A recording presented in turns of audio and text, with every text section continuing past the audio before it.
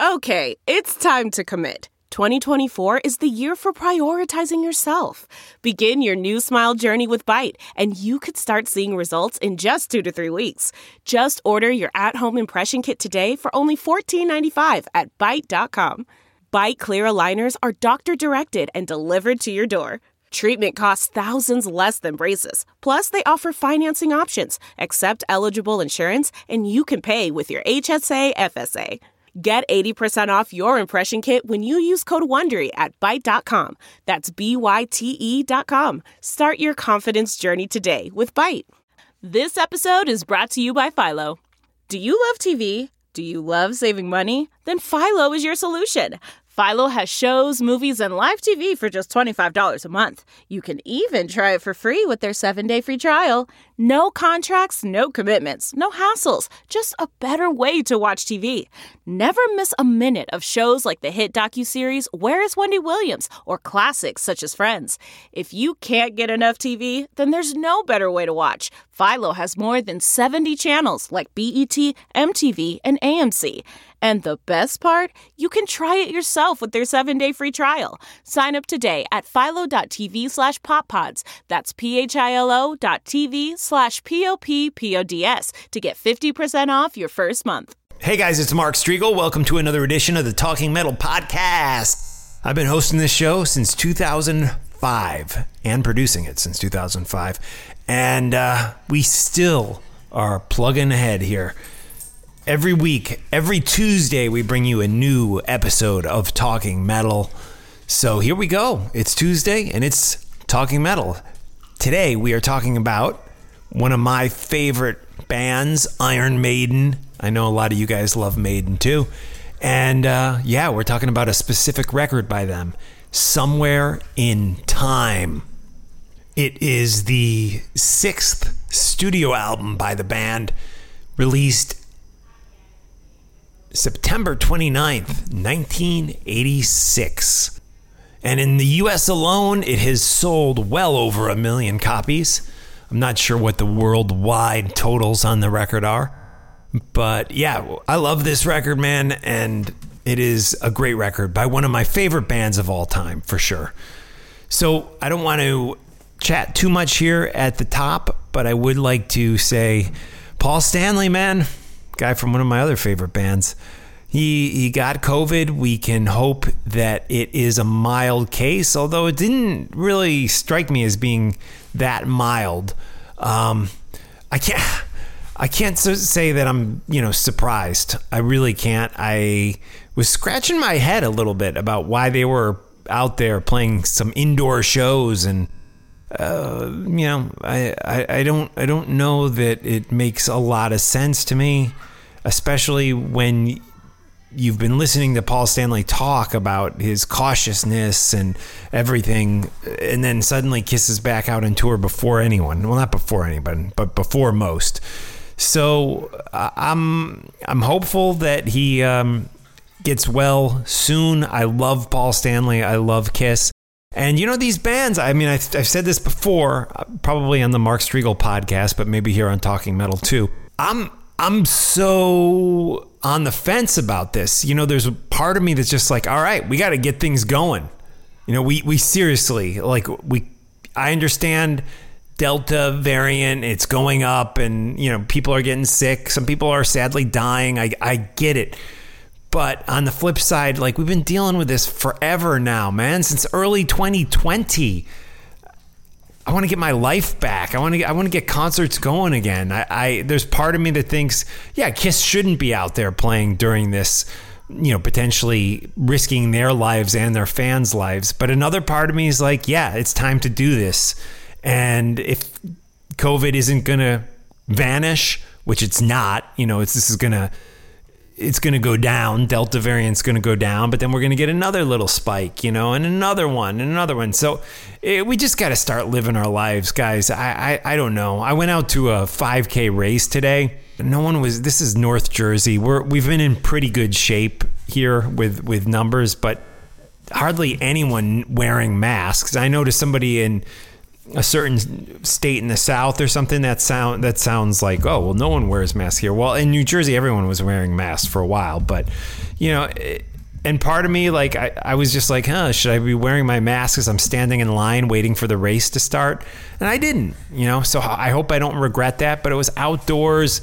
And again, I'm on the fence. There's part of me that thinks, no, these bands should not be out there playing shows. And there's another part of me that's just like, okay, listen, we all, not all of us, but I personally did the right thing for a while. And I just don't know, man. I don't know. We can't keep living in fear at home. We get vaccinated. We do the right things, but we gotta get this thing going again. I don't want my friends to die. A big shout out, by the way, to Jeremy Weltman over there in the UK who was vaccinated. He's a supporter of mine on Patreon, a guy I really, really like. And he came down with COVID and was sick. It sounds like he's still struggling with it a little bit. Luckily, he had the vaccine, so he's going to be fine in the long run. At least we hope. And Jeremy, please keep us posted on how you're doing. So without further ado, let's get into this discussion on the great record Somewhere in Time by Iron Maiden. And let's thank every patron that we have. Only a small handful of you guys joined me for this. I don't know if people weren't fans of this record or just didn't want to get on the Zoom call with me or whatever. Hear me talk about, cut you off and interject my own comments. I get it. Maybe it's not that appealing to get on a Zoom call with Mark Striegel. But listen, next time I hope more of you can join us. We will do this again. And I do want to give a shout out to the patrons, the people who make this show happen. We're trying to get 100 of you guys, and then I will deliver a bi-weekly video show. And that will be because we have 100 patrons. We are at 52 right now. We have Nick Beach, who just joined us. Nick, I remember your name. I know you've given some PayPal donations in the past. Definitely a familiar name. So anyways, thank you so much for joining us. Mrs. Metal Dan, Sam Warwick, Kado Yogalva, Adrian Kuzik, Dane Damage, Madison Hatter, Seth B., Alan Janssen, Hank Reeves from Dash Vodka, my favorite vodka. That's Hank. Buy Dash Vodka, guys. John Simpson, Huckney Jacobson, John Barron, Ed Ferguson, Denny Striegel, Patrick Sabin, Jerry from Salt Lake City, Blue Walsh 21, Victor Guzman, Gene Eugene DX, Sean Richmond, Mario Charance, Andrew Miller, Jeremy Weltman. As I mentioned before, Jeremy, keep me posted on how you're doing. Chris Riley, Johan Erdestrom, Stephen Rodriguez, Tommy Anderson, Gregory Muse, Kenny McCrimmon, Leo Shaben, Brad Dahl, Dan Gurwan, Victor M. Ruiz, Jerry from Long Island, Sam Soupy, Drake, Matt Carroll, Joe Ryan, Jason Seth, Steven Saylor, Ron Keel, Jean-Francois Blah, Anthony Mackey, James Bennett, David Gray, Fred Rutz, Michael Street, Mike Jones, Steve Hoker, John Boivoire, and Metal Dan. Thanks, guys. Let's get into the episode and talk Iron Maiden.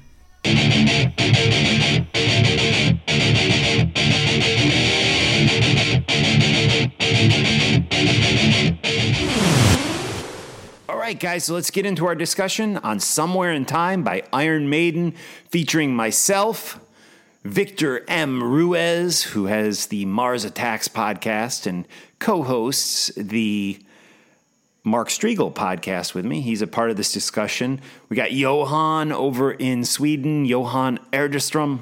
We got Anthony Mackey. We got, who else? Andrew Miller up there in Canada. We got Sam Soupy in PA. Ed Ferguson, Kentucky, right, Ed? And yeah, man, some of these guys I go back a long way with, and it's so awesome that they are still a part of the Talking Metal family after all these years. Like Ed, I remember Ed from ages ago checking in with me back in the day. So anyways, here we are, all hanging out, all talking about Somewhere in Time by Iron Maiden. It was 2 separate Zoom calls. So what I'll do is I'll put kind of a sound effect in between the 2 Zoom calls to kind of differentiate between them. So it's one group of guys in the first round here, and then another group of guys in the second round. I guess the North American guys in the second round. So let's do it right now here on the Talking Metal Podcast. Somewhere in Time, my friends, my supporters, my Patreon brothers talking Maiden with me. Hey, it's Mark Striegel of Talking Metal, and what we're doing is another one of our Zoom calls where we talk about a classic record. The way we picked this record was the Patreon supporters on my Patreon page all voted, and they decided that we would talk about Somewhere in Time by Iron Maiden. I have to remember, guys, what were some of the other albums that we voted on? I think it was it Ride the Lightning by...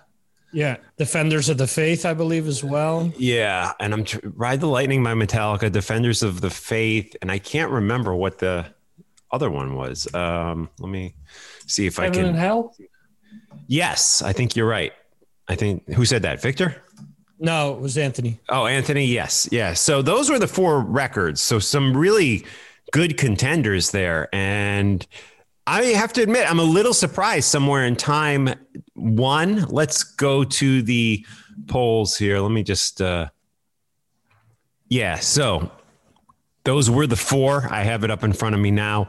Ride the Lightning by Metallica received 7 votes.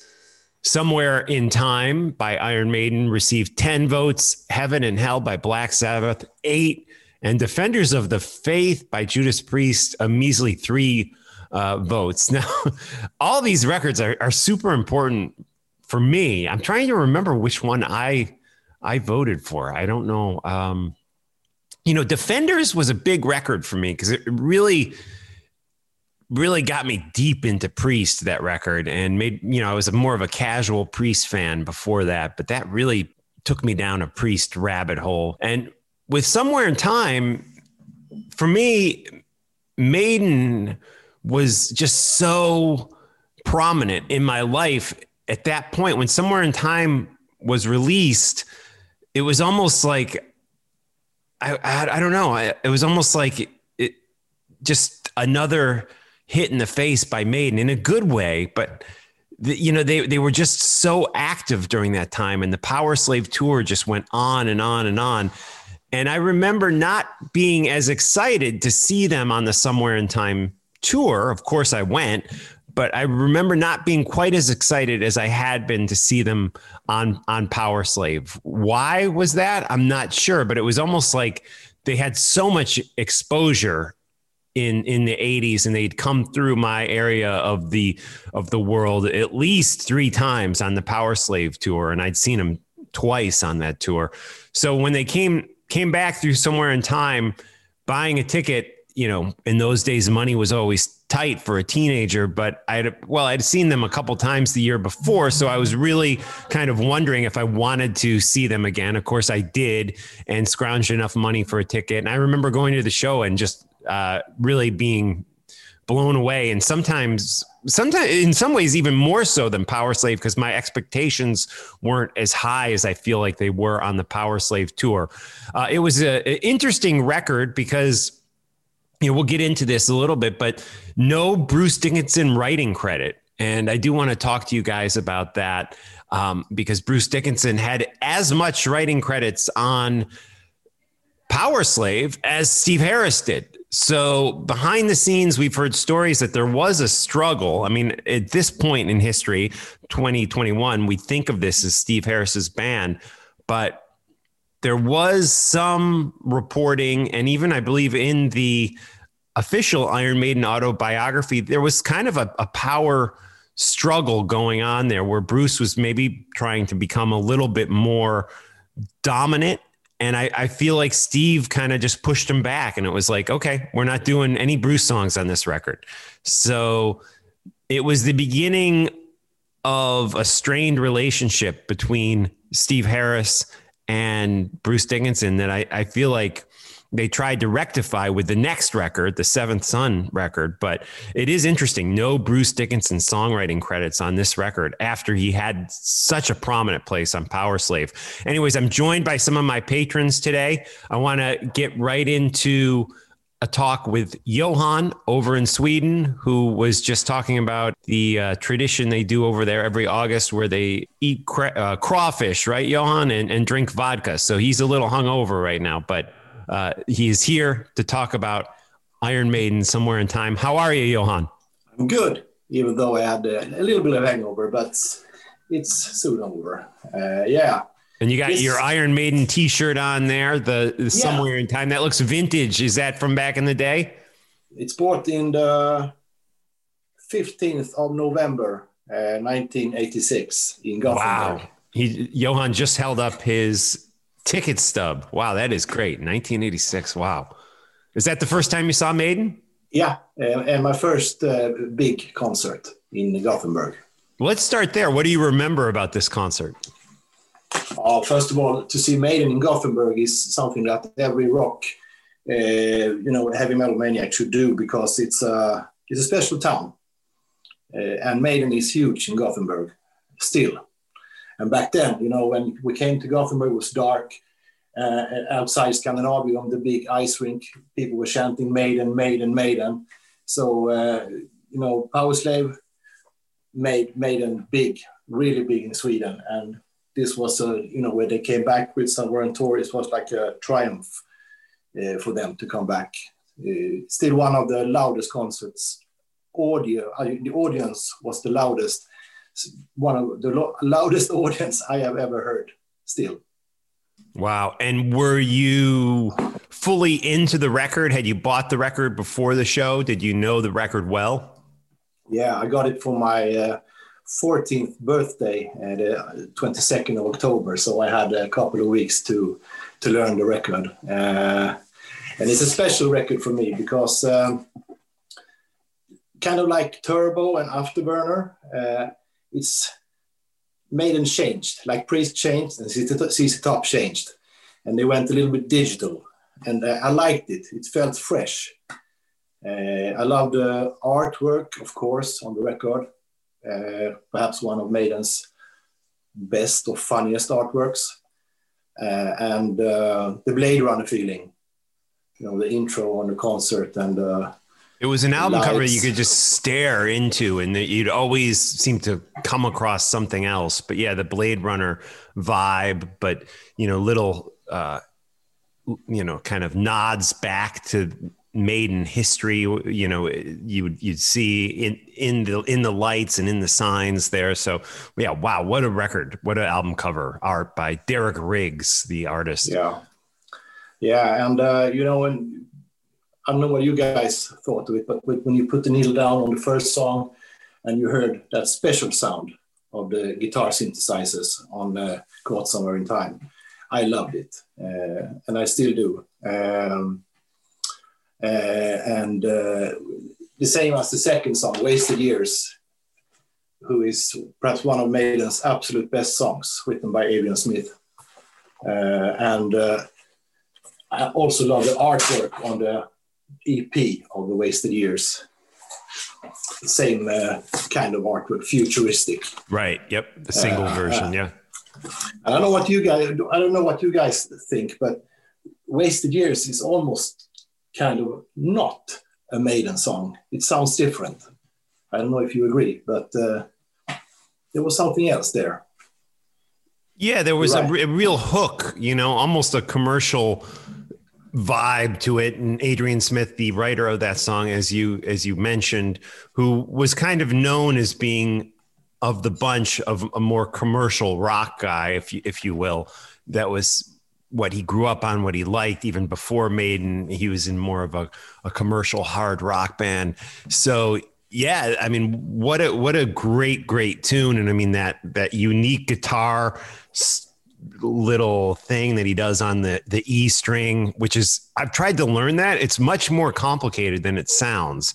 It's like 5 little opened E's. And then I think it's maybe it's the fifth note every time you fret it. But yeah, an amazing tune, one of Maiden's best tunes for sure. Stranger in a Strange Land, the other single off the record, also written by Adrian Smith.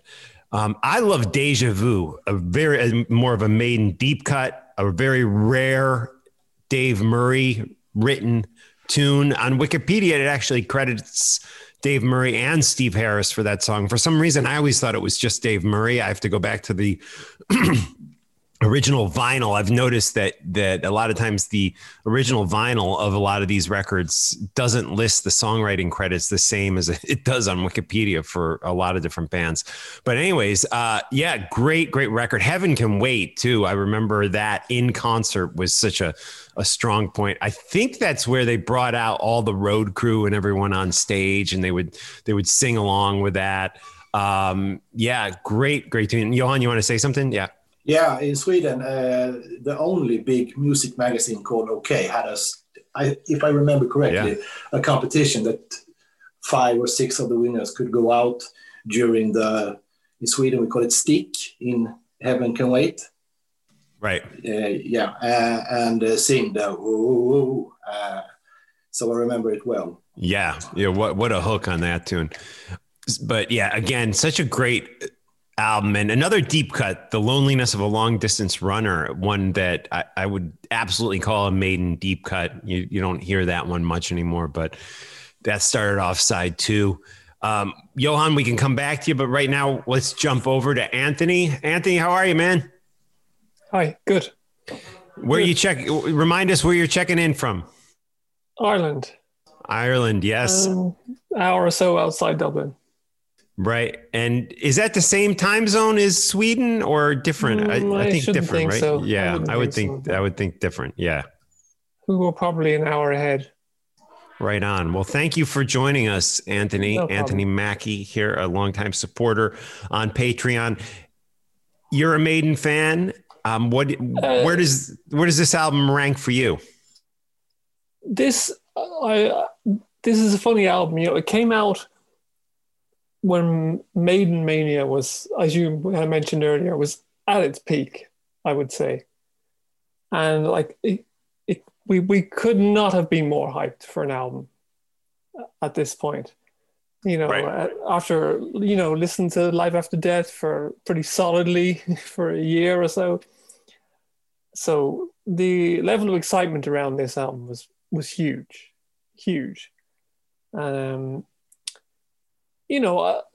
I think I was a little let down by the synth elements, and the guitar sounds were not good then, and they're still not good, which is a shame because the drums and the bass are recorded superbly.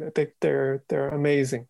There's a processed tone to the guitars that I hear, which in that time frame, there was a device called the Rockman. I don't know if you're a musician, that Tom Schultz from Boston had invented, and it was called the Rockman. It was all the craze at that time. I don't know if they're using that on this record, but it sounds like it. And because it looked like a Walkman. It was this little device.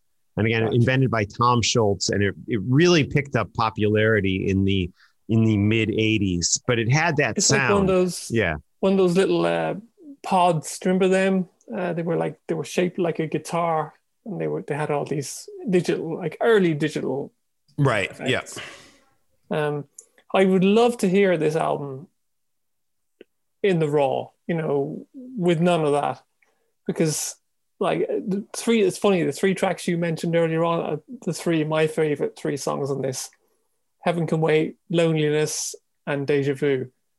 Like you strip away the effects, they could be from Killers or something. They're very raw songs. I loved Deja Vu. I used to pick up that needle and lift it. As soon as the song would end, I'd lift it right back and play the song over and over again. It was such a great tune. Yeah, it's great. So yeah, there's so many sort of single note riffs on this album. Almost every song has its riffs are these single note riffs, and they're wow, good observation. Yeah. So the whole album almost feels like one. It is quite difficult to break it up into songs, because there's so much of that. It's almost Lizzie in places, without the harmonies. In fact, harmonically, it's quite straightforward and it's quite weak. But it's I haven't listened to it in a long time, but I've listened to it 5 times this week. Okay. The first few times I was like, I'm not going to make it all the way through. The sound was I just couldn't get with the sound. But then by the 3rd or 4th time, you kind of forget about what's awful about it, and you just really enjoy the songs. They're so good. Right. Especially those 3 I mentioned. They're fantastic. Yeah, I love the opener too. Caught Somewhere in Time, I thought was just really great tune. Yeah. Sea of Madness. No, I can live without that. And Alexander the Great, it's just hilarious to hear Bruce singing, to try to fit that in. It's like a They Might Be Giants song, but it's, what they do, their kind of history lessons. Right, yeah. But it's such fun. He's the king of Macedonia. It's so funny. Yeah.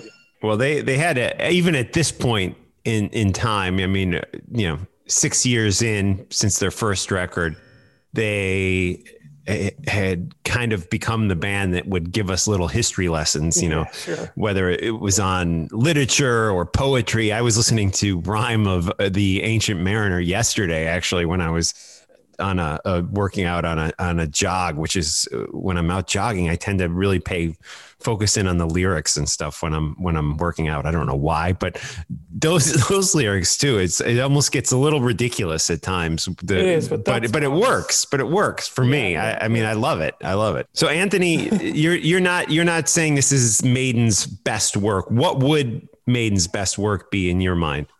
Killers? Oh no, I think Power Slave is okay. my favorite. I don't like use the word best. My favorite. Your favorite, right? Yeah, I think Power Slave. Yeah, or Numbered Beast. Pretty predictable stuff, really. And do you feel the record suffered by not having Bruce Dickinson involved with the songwriting? In '86, I wouldn't have known. Right. I wouldn't have been able to tell. And I suppose even now, I can't really tell what Bruce brings to the table when he does write. Yeah. I believe the song on the, was it Book of Souls, that he wrote the whole song. He wrote the whole song.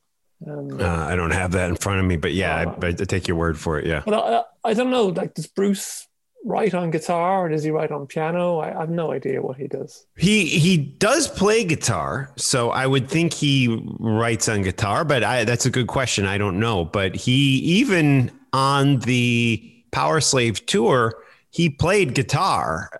He played guitar on the song Revelations.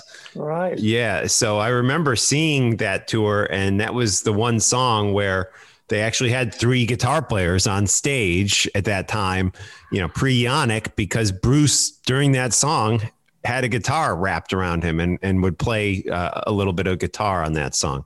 Cool. If my memory serves me correctly, which it doesn't always, but that's the way I remember it. Yeah. I am a little jealous hearing you talk about the Power Slave tour, just visiting you 3 or 4 times, whereas in Ireland we didn't get to see Maiden until No Prayer for the Dying. Really? No, I know it was a real live one. Remember when they did that, a real live one, a real dead one? That was the tour that they finally came to Ireland, and it was quite a big deal. Now, it was the tour where Bruce had already announced he was leaving. Right. So he was on stage and he looked like he couldn't give a shite about the gig. Really? Wow. They're all in their stage gear and he's in a leather jacket. And but it was great anyway. It was such hype about Maiden finally playing Dublin that people. That surprises me that they didn't get there before then. But yeah, wow. Wow. And we also have Victor Ruiz joining us on the call. Victor, how are you today? I'm doing well. Your mic sounds good as always. What does this record bring up in you? Emotions, thoughts? Where were you in your Maiden fandom at this point in history? Were you deep into the band already? Like, let's talk about Somewhere in Time and how it relates to you personally. Okay, so Somewhere in Time was the first Maiden album that I possessed in full. My cousin Gabriel, who is usually on the chat and on Patreon, he introduced this album. He brought it to my house and I taped it, of course. So this was the first Maiden album that I had heard in full at that point in time. I was in 6th grade, I believe. And then after this, I just dove headfirst into Maiden, got Live After Death and Peace of Mind and stuff like that. And instantly, of course, when I heard the album for the first time, a lot of the guitar synths and stuff like that that's been brought up, I didn't notice a difference. Much like when Turbo came out by Priest, I was just a kid just getting introduced to a lot of bands that weren't Kiss, basically. And as a result, I didn't know any better. Of course, once you get Peace of Mind and then you start going back and putting pieces together, you're like, wow, sonically they sound so different. It's the same band, obviously, but the production is so different. Where, progressing, you listen to something like Power Slave. If you really listen to it, like with good speakers or a good set of headphones, it sounds like you're in the room with the band, especially with Nico's drums. With Somewhere in Time, I mean, it was fitting for that time if you look back and analyze it, because all of the bands were trying to be Van Halen or be, other bands that were popular at the time. So they were trying to get that similar guitar sound. Or in Maiden's case, they didn't want to add keys, but they added them in their own way. They did it through the guitar synths. So the album sounds different as a result because I don't know if modernizing is the correct word or what exactly they wanted to do at the time. The album also has is kind of a big deal to me as well, because I remember the first time after I moved here to Spain and I was convinced to drive to Madrid by my future wife in a car that didn't have air conditioning, and we're there in 100 some odd degree weather. I'm flipping through radio stations in traffic, and I hear the opening to Caught Somewhere in Time come on. And I was like, holy shit, what's this? And my wife's like, what's going on? Whoa, what's your problem? I'm like, this is Iron Maiden on radio. And not only that it was Iron Maiden, but it was Caught Somewhere in Time. Like, it wasn't Run to the Hills or Number of the Beast. So to me, that was a big deal. For me, I mean, my favorite tracks off of the album are the opener. I love Sea of Madness. I know Anthony just said that it was one of his favorites, but there's just something with that song that I absolutely love. Deja Vu is such a great track as well. Loneliness, a long distance runner, Stranger in a Strange Land is a song that I've never been able to get into for whatever reason. I'll listen to it, but it's not one of those where I have to listen to it. It doesn't have that sort of feel to it, but I really love the album. I know that you mentioned how this was kind of the crux for Bruce wanting to leave later on, but it's so interesting if you look at it, because there were 3 albums that came out after this. Yes. Much to Anthony's point, that tour was after Fear of the Dark, and Fear of the Dark came out in 92, and Somewhere in Time came out in 86. So he still late 86. Yeah. 6 years. He spent 6 years bickering with the boss at his job until he basically said, all right, I've had enough. To me, Somewhere in Time, though, was the record where I think Harris really, and this is speculation on my part, but he kind of like laid the law down. Okay, this is my band. Bruce brought some ideas to the table. It wasn't Maiden enough for for Steve Harris. And there was definitely some power struggles behind the scenes there between those guys.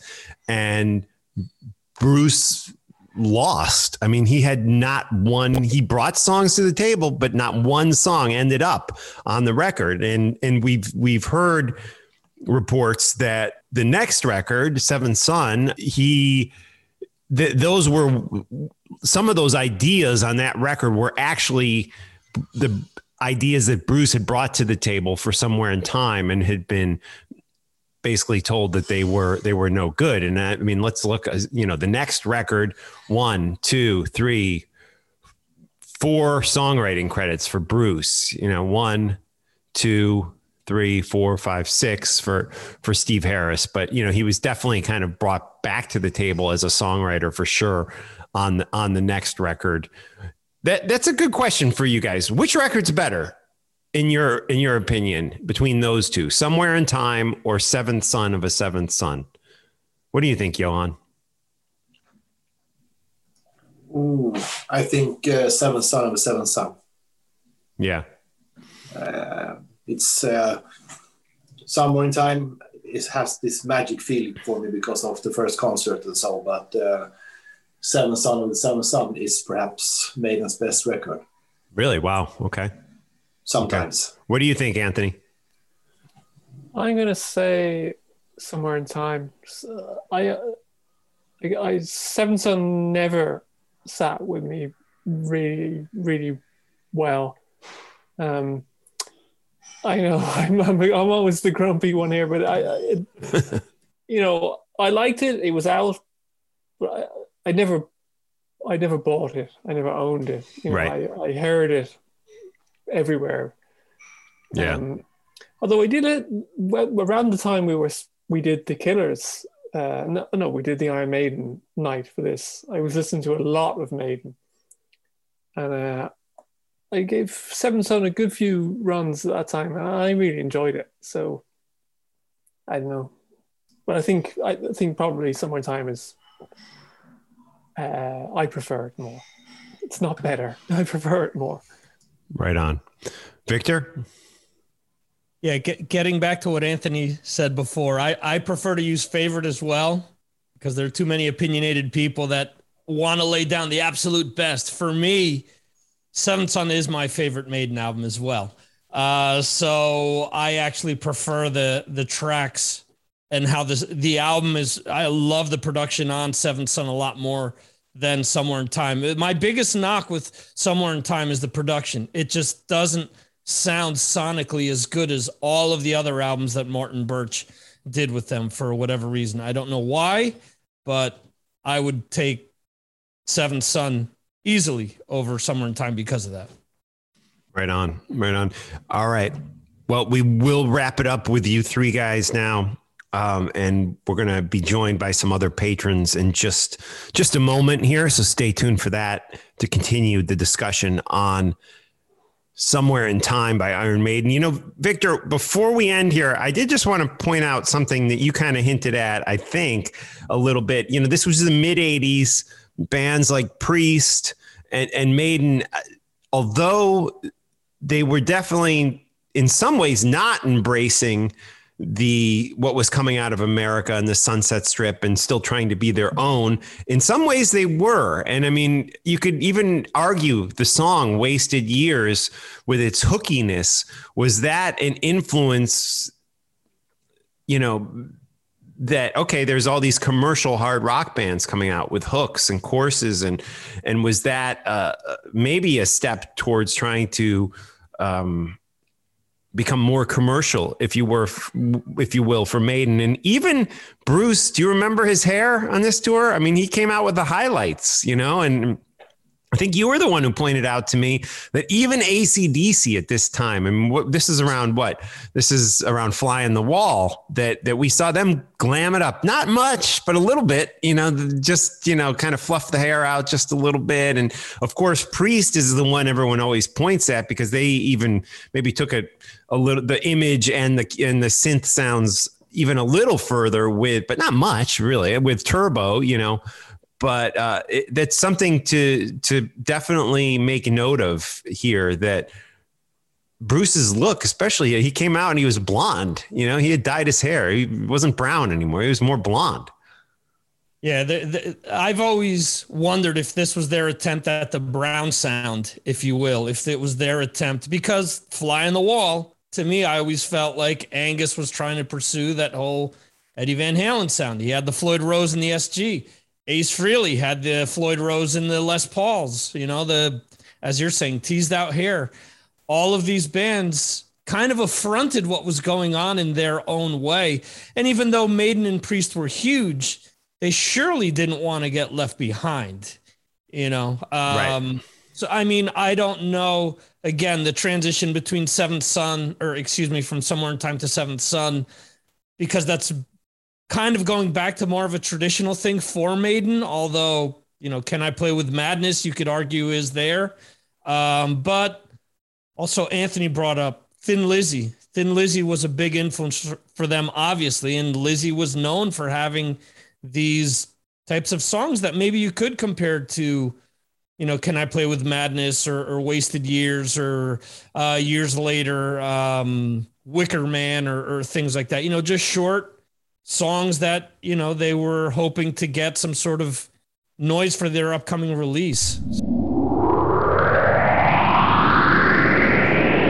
I want to now kind of just throw it over to you guys. And Andrew, why don't we start with you? Where are you checking in from, Andrew? I know you're up in Canada. Can you tell me again exactly where in Canada? Yeah, I'm in a place called Grand Bay, New Brunswick. I'm about an hour or so from the U.S. border with Maine. Oh, from Maine. Okay, right. Yeah. I was for some reason I always picture you to more further inland in Canada, but that okay. So New Brunswick, Canada. Yeah. Gotcha. Cool.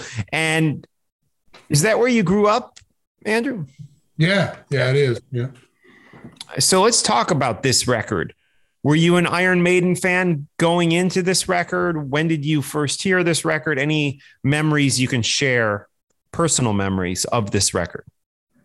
Well, yeah, I've been an Iron Maiden fan. Right, I discovered Killers when I was in high school, and then went back and got the first album and you know, the Women in Uniform EP and all that kind of stuff. And ever since that point, I followed them through. So I got this. I probably bought this, if not the day it showed up in the store, certainly the week it showed up in the store. You know, thinking about what you were saying about Wasted Years, I wonder if maybe I hadn't thought about what you were saying, but it makes me wonder if maybe they were just a little bit influenced by, you know, the music at the time. You know, I don't know, like the beginnings of hair metal and stuff in '86 and whatnot. I don't know that. It's just a wild guess, but, you know, it's not an overwhelming influence, but you know, now that you've put that in my head, that's what I'm thinking. Yeah, and even the way they looked, like I said, I remember when Bruce came out and he had the blondish kind of. I remember there was this stuff called Sun-In, and you used to spray it in your hair, and it would actually fry your hair, but it would turn it blondish. Yeah, and I feel like that's what he was using for that. But that was probably what I was using. He probably had a professional do his, but yeah, even that was kind of something that I wouldn't have imagined the Number of the Beast era Bruce Dickinson doing. You know, so it was definitely an interesting time for them. And yeah, I don't know. I mean, we saw Priest, we saw even AC/DC. Just ever so slightly, you know, their hair was done a little bit more on the Fly on the Wall tour, you know. So go ahead, Andrew. Well, I was going to say, it's funny because, you know, getting ready for this, I listened to the album again, and also I watched the video for Stranger in a Strange Land, and my wife walked in the room and she said, I don't remember Bruce being so blonde. So again, yeah, right. You hit the nail right on the head. And you know, that actually Stranger in a Strange Land is my favorite song from the album. Like, there's just something about the pace of it that I really like. And it's almost got a groove. I really like it. I like the whole album. One of two singles off the record, Stranger in a Strange Land. Both, I got to pull it up on Wikipedia, but I think both written by Adrian Smith. I think we said this earlier, but yeah, both written by Adrian Smith. So yeah, what a prominent voice he became, you know, and we saw Bruce, I feel like almost getting sidelined a bit on this record. Of course, his voice still was such an important part of the record, but as far as his ideas for the record, maybe not so much. But Bruce has no co-writes on the record. Yeah, it's crazy. It's crazy. Really crazy. And we're going to jump over to you, Sam. You're in Pennsylvania, right? Yep, that's right. And Eastern Pennsylvania. Yeah, I'm up like 2 hours north of Philly. And you're the one, I think, who originally told me to watch Mayor of Easttown, which was such a great show. That was me, yeah. Yeah, that was such a great show. Man, I loved that. HBO, this is off topic, but we just watched, what is it called? Like White Lotus or something? How was that? I hear good things about it. Yeah, it was excellent. It was excellent. That's really good.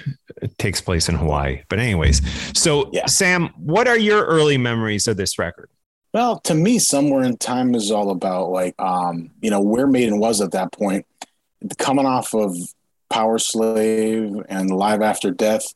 I mean, I discovered them right before Somewhere in Time. So it was like working backwards, seeing the videos on MTV. I was a kid at the time.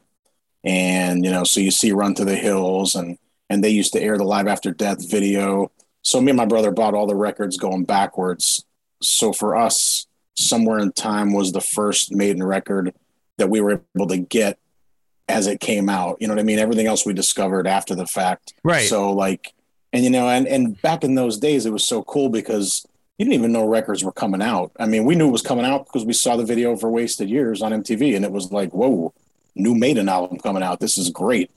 Well, I got a question for you. Sure. Knowing that this was your first Maiden experience, and then you said you went backwards. When you do remember the feelings you had when you went backwards and you heard like Number of the Beast or even a Killers, because those are different sounding records. I mean, were you like, oh wow, they were even better before, or they weren't as commercial? Do you remember any of the feelings you had about where they had been before Somewhere in Time? You definitely knew Somewhere in Time was a different animal, just based from Wasted Years. There's nothing like that in the back catalog to that point. And right away, you're like, whoa, it was a little poppy, a little bit of guitar synth coming into the picture, a little bit of that 80s sound, which at the time we didn't know it was the 80s sound. We just thought it was the sound. Right. That's what Contemporary. Sounded like. So it wasn't like we were saying, oh, this is Iron Maiden taking on the 80s. It was just, hey, this is new Maiden, but right on. We loved it, and I remember, I'll never forget getting the tape because it had like this cool, like almost like a gatefold for a cassette. It like the whole cover opened up. You guys are nodding your heads. You know what I'm talking about. I think they had a couple that were like that. And the artwork was phenomenal. It had all the clues in it and all the little like Easter eggs for nerds to find and everything. And I don't know, to me, this record is, it occupies a special place for me because it was the first Maiden record that I got brand new, and did you see him on that tour, Sam? No, I was too young, unfortunately, man. I wish I could have. I didn't catch him until Bruce came back into the band on the Brave New World tour, and I've seen every subsequent tour since then, but I never caught them in the 80s. I wish I did, man. But I saw videos from that tour and they looked amazing. That Stranger in a Strange Land video was a nice performance video from this tour. But to me, the epics stand out on this. I mean, Heaven Can Wait on this album. Yeah. I mean, how can you can't do much better than that. I mean, and even a song like Alexander the Great, I took that as like the next version of Rime of the Ancient Mariner almost. It's another, not so much a literature lesson, but a history lesson and another Steve Harris epic. And I don't know, it was just all it just really sounded like Maiden to me, even though it was entrenched in the 80s a little more. And a very rare Dave Murray song too, which we didn't get many songwriting Deja Vu, credits by him. Yep. And I will say that's one of my favorites off the record. I song. Mentioned that earlier, but yeah, that is one of my favorites for sure. Yeah. Anything else on the record, Sam, you want to share? Not that I could think of off the top of my head. Just I honestly think it was like the beginning of them going into this epic phase that they're in now, because after this record, you look at where they went with Seventh Son, then they pulled back a little bit, but when they did pull back, the band fell apart and Bruce left. So it was like you wonder if they just kept going, would they be where they're at now anyway with these? I mean, I think the new record, the last 3 songs are all over 10 minutes long, the one that's coming out next week. Right. I mean, the Maiden is just like total prog now, which I don't have a problem with. I love where they're at now. I think it's cool, and the more music, the better for me. But I do see Somewhere in Time as like a breaking off point. A lot of epic songs on this album, longer arrangements, longer intros, a lot more jamming and more instrumental passages, I think. You know, it's neck and neck with Power Slave for me. However, I probably like Power Slave a little bit better. And that may just be because that was the first tour I got to see them on live twice. I saw that tour. And it was just such a big part of my life, you know, Power Slave and that era of Maiden. It was just all consuming. And I admit it, even though I was just Maiden crazy, when Somewhere in Time came out, I was a little less excited about it coming out than I had been for Power Slave. And it was almost just like, I don't know. I was just like, just almost too much Maiden in my life. I think Power Slave was like an early pinnacle for them.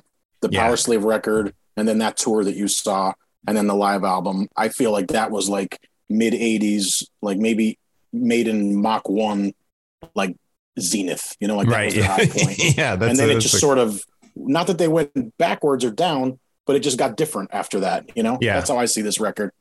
And I always wondered if there was this strain within the band. You know, they hit that massive success that they had with Power Slave, and then suddenly they're fried. I mean, they've admitted that.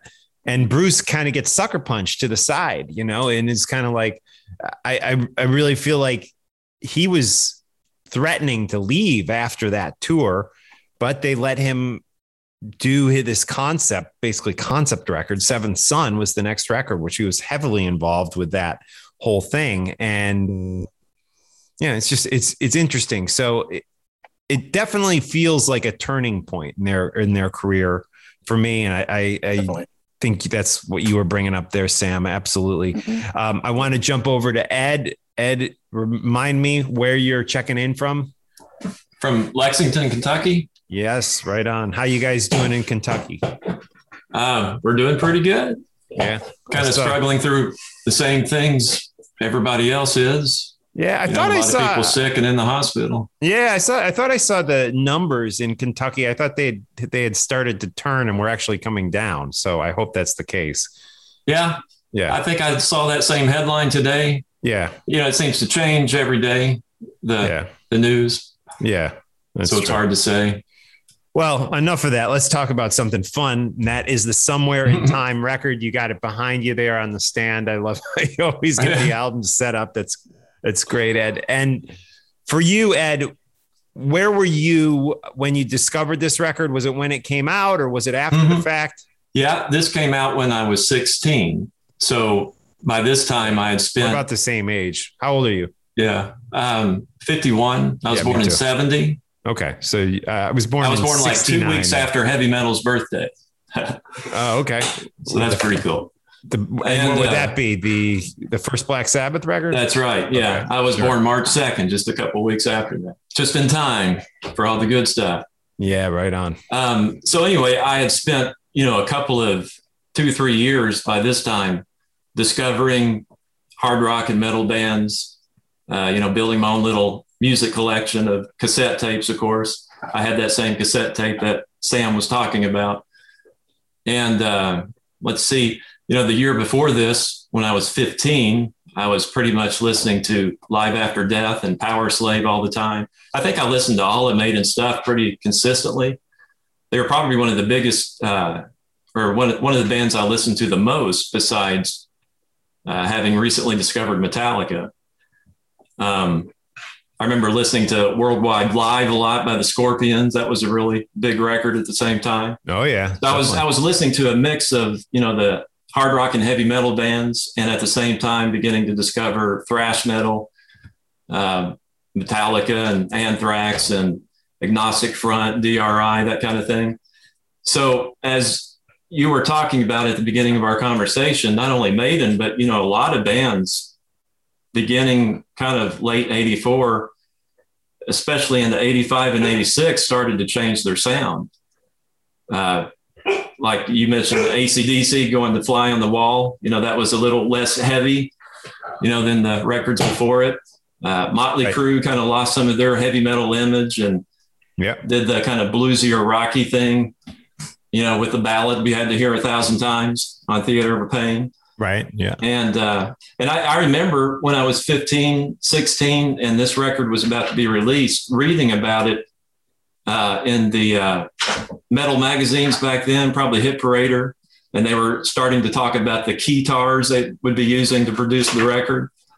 Right. So I was synth tars or something. Yeah. So I was starting to feel a bit disillusioned just hearing that news. And I remember I probably bought that cassette the day that it came out and took it home and listened to it. Put on, you hear Caught Somewhere in Time, and it's like, okay, that's a good song. Not as intense as what we've been enjoying throughout the years, but it's okay. Of course, now, and then Wasted Years comes up, and that song there is an excellent tune. The one thing that I think I do like about this record is there's a lot of good songs. It's Iron Maiden 3.0, but the songs were still good. I really love the guitar solo in Wasted Years. It kind of reminds me some of the guitar solo of Number of the Beast, the way they structured it. Oh, okay. And all of these songs are good, but, it's just one of those records that kind of goes on that list of albums that I did enjoy or kind of learned to enjoy over time, but was just kind of disappointed in the change of sound. And also, if you'll remember, that same month, Peace Sells by Megadeth came out. And then in October, Rain and Blood by Slayer. Wow. And I bought those records and was hearing those bands for the first time. And so I was quickly becoming kind of sick of what was happening in heavy metal. And in my search for something heavier was moving on into thrashier sounds. That's right. Now, I did see this tour. Actually, I think this record was probably my first big arena show that I saw a major hard rock or metal band at. Who opened? Do you remember? Well, you know what? That's what I've been trying to remember. If you pull up the tour schedule. When I saw them, it was Wasted. It was Pete Way from UFO's band Wasted. And they were quite good. I didn't know much about them at the time, but they were. Was Pete Way with them, touring with them when you saw him? Oh, yeah. That's cool. Yeah. For some reason, I don't have a memory of who opened for him, but I do remember going to the show. Actually, it was kind of funny because me and a friend of mine just jumped in the car and drove to Cincinnati. I'd never driven through a big city before. I just had my license for a few months and had no clue where I was going. And I have a memory of driving around some part of Cincinnati asking 10 people how to get to the arena. But we finally made it there. Right. And I remember the show and I remember enjoying it. And I remember them bringing out those guitar synthesizers and playing those things. And so I have a lot of nostalgic memories tied to this record. The songs being good helps. And actually, a month ago, I kind of listened to all my records throughout the year, and I put Somewhere in Time on and found myself singing those songs in my head for about a week. So I've found it growing on me even more as time has gone on. Yeah. It's interesting with Maiden because hearing stories from you guys, I mean, this is an emotional connection that we have to this record and this band. And I've often been asked, what's your favorite band or bands? And the two that I always tend to lean towards, and there's so many bands I love Led Zeppelin. I love Sabbath. I love Guns N' Roses. I love, David Bowie. I love Motley Crue, all AC/DC, all these bands, Van Halen are just amazing. But if you ask me what my favorite bands are, I usually say Kiss and Iron Maiden. And the thing that Kiss was not cool in the early 80s. And there was a few year period, probably only like 2 or 3 years where I kind of stopped listening to Kiss because they just weren't considered cool anymore. And and it's around that time that I kind of started getting into Maiden. And the thing that I think made Maiden so special is where I grew up in the Midwest. You would occasionally hear an Ozzy song on the radio. You would occasionally hear Van Halen on the radio, not occasionally, frequently. AC/DC got played on the radio. Later, Motley Crue and Rat got their videos on MTV. Maiden was a band that could sell out arenas, but there was no support from FM radio or MTV. And it almost made it more sacred. The fact that it was a club that you were in or you were not in. There were no casual Maiden fans, and I really think that that's helped that band, where we see bands like Judas Priest nowadays. Yeah, they kind of struggle to put people in seats in arenas. Whereas Maiden, I at least when they play around here, they play like, 3 nights in the New Jersey, New York area, within a couple months, and they're almost all sold out. This is what I was going to say, Mark, is that hasn't changed. I mean, they never get support from radio. And now you don't even hear them on classic rock radio, like ever. Right. You put your local classic rock station on, if you listen to it for a day, you're going to hear 5 AC/DC songs, 5 Zeppelin songs, whatever. I'm not going to hear Maiden. You even hear more, it's like amazing. Sabbath, for example, didn't really get on 80s, album rock radio that much. They would occasionally play Paranoid or something, but nowadays, they are much more likely to play Sabbath than they would Maiden. You're totally right, Sam. And they don't. And yeah, and I feel like in a weird way, Maiden has benefited from that, big time. Yeah. I mean, and you'd think, well, if they were on the radio, they would have reached more people, but no, it's made the fact that they're not a band that can have any casual fans. I feel like it makes their hardcore fans even that more rabid, if you will. So, one of my favorite bands of all time, for sure. When I hear an album like Somewhere in Time, I hear those songs and I just feel like, I'm home again. It just feels so right to me always, and I am an enormous fan of this record, as well as just about every Maiden album, but especially those ones that came out in the 80s. Just love those so much. Such great stuff. But any final thoughts, guys? I would say, I'm pretty fired up for the new record next week coming out. Yeah. Looking forward to 85 minutes of new Maiden music. Can't wait. And I'm on the same page. Can't wait. Yep. We've heard that this is a diverse record, so I'm definitely very curious, for sure. And will you buy it on CD or vinyl? Do you guys I'll buy it on CD. buy physical copies? I'm still a CD guy. I know it's ridiculous at this point, but I got a wall full of them. All right. Kind of like Ed has there behind him, and it's my favorite way to get music. It still is. I'll still rip it into my hard drive and listen to it on my phone or whatever for on the go, but there's nothing like cranking up a CD. Right on stereo. And Andrew, how about you? Yeah, no, I'll order the CD or pick it up at the store, and I'll download it off, on my phone, so I have it in the car and stuff. But absolutely, I'll have a hard copy of it. Right on. And Ed, it looks like you got CDs there on the one side and vinyl on the other. Which are? Yeah. I pretty much buy mostly. It depends on how much I like a record, what I'll spend on it.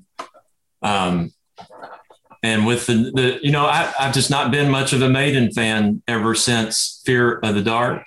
Okay. By the time Fear of the Dark came out, I just wasn't listening to it anymore. It was all thrash and death metal by then. And I haven't really liked a lot of what they put out since then. It's just a different sound. And so I'll probably, I'll put it on my Apple Music playlist and check it out, but I probably won't spend the money on it unless it tends to blow me away this time. Right. If I like it enough, I'll go get it. Yeah. Right on. All right, guys. Well, thank you so much for supporting me on Patreon and for talking Maiden with me tonight. I enjoyed it. And good cool, stuff. Man. Thank you, guys. And Take you care, guys, everyone. you guys all have Talking Metal t-shirts and stuff? Because if not, I'm happy to send those out to you. I do. I got one. Thanks. Yep. No, I do as well. I do not. Okay.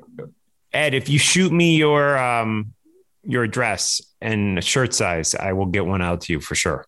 I will wear it. Yeah, cool. You can just write. How do we usually communicate? Is it through Patreon or? I'll catch you on Facebook. Okay, right on.